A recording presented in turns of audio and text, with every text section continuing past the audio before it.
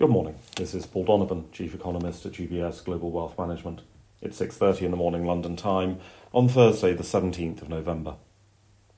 In the United States, the Republicans have taken a majority in the House of Representatives, having acquired 218 seats.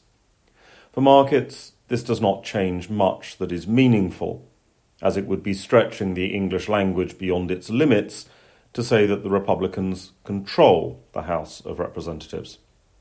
Whichever party got the magic 218 number, there were going to be control issues in two forms. First, there is the issue of party unity.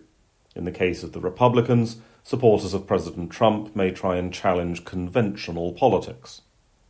Second, there is the issue of vacancies. To be blunt, control depends on which party has fewer deaths and fewer scandals amongst its representatives. In the United Kingdom, the UK government will have the formal announcement of its much-leaked and delayed fiscal plans. The Bank of England will have had an early sight of the initial ideas when it last met, and the extent of fiscal tightening will influence future rate decisions. For global investors, there are two things to note in the policy announcements today. The widely expected windfall profit tax on energy companies reflects the rise of single-issue politics, and that will apply elsewhere. Windfall profit taxes seem simple and are easily tweetable policy initiatives that appear to address a single problem. More of this sort of policy stance is likely as party politics continues to decline. In addition, the credibility risk premium incurred by the previous Truss government in the UK means that the Sunak government does not have much room to manoeuvre. Whereas pre-Truss markets might have given some government policies the benefit of the doubt, that benefit is no longer going to be granted by markets suspicious of the merest hint of policy that is driven by fanaticism rather than by common sense. In the glittering wonder that is the euro, we get final October consumer price inflation. Will markets care? They will not. We already have the numbers from the provinces of the euro empire, and it's very rare for the final number at the euro level to be revised.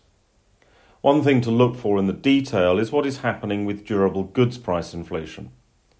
Durable goods price inflation has been in free fall in the US and the UK. The drop is staggeringly fast. In Europe, this has taken longer to transpire, in part because of the timing of the post-pandemic spending boom. It's also worth noting that core inflation rates in the major industrial economies are broadly aligned. The US, UK and Euro area all have core inflations in a 5 to 6% range, excluding housing in the case of the United States.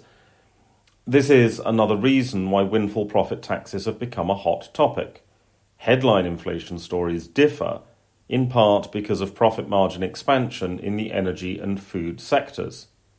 Indeed, it is interesting to speculate if supernormal profits in the food chain might become a focus in the way that they have already become with energy. There are some housing starts data from the United States.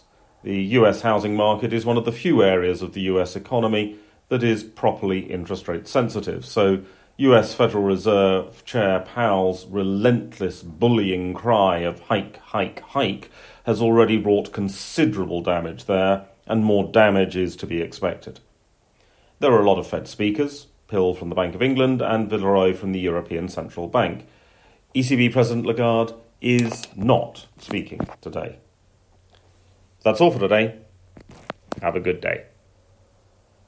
UBS Chief Investment Office's investment views are prepared and published by the global wealth management business of UBS AG or its affiliate, UBS. This material has no regard to the specific investment objectives, financial situation, or particular needs of any specific recipient and is published for informational purposes only. As a firm providing wealth management services to clients globally, UBS AG and its subsidiaries offer both investment advisory services and brokerage services. Investment advisory services and brokerage services are separate and distinct, differ in material ways, and are governed by different laws and separate arrangements. In the USA, UBS Financial Services, Inc. is a subsidiary of UBS AG and a member of FINRA SIPC. For information, please visit our website at ubs.com/working with us. For a full legal disclaimer applicable to the independent investment views produced by UBS, please visit our website at ubs.com/CIO-disclaimer.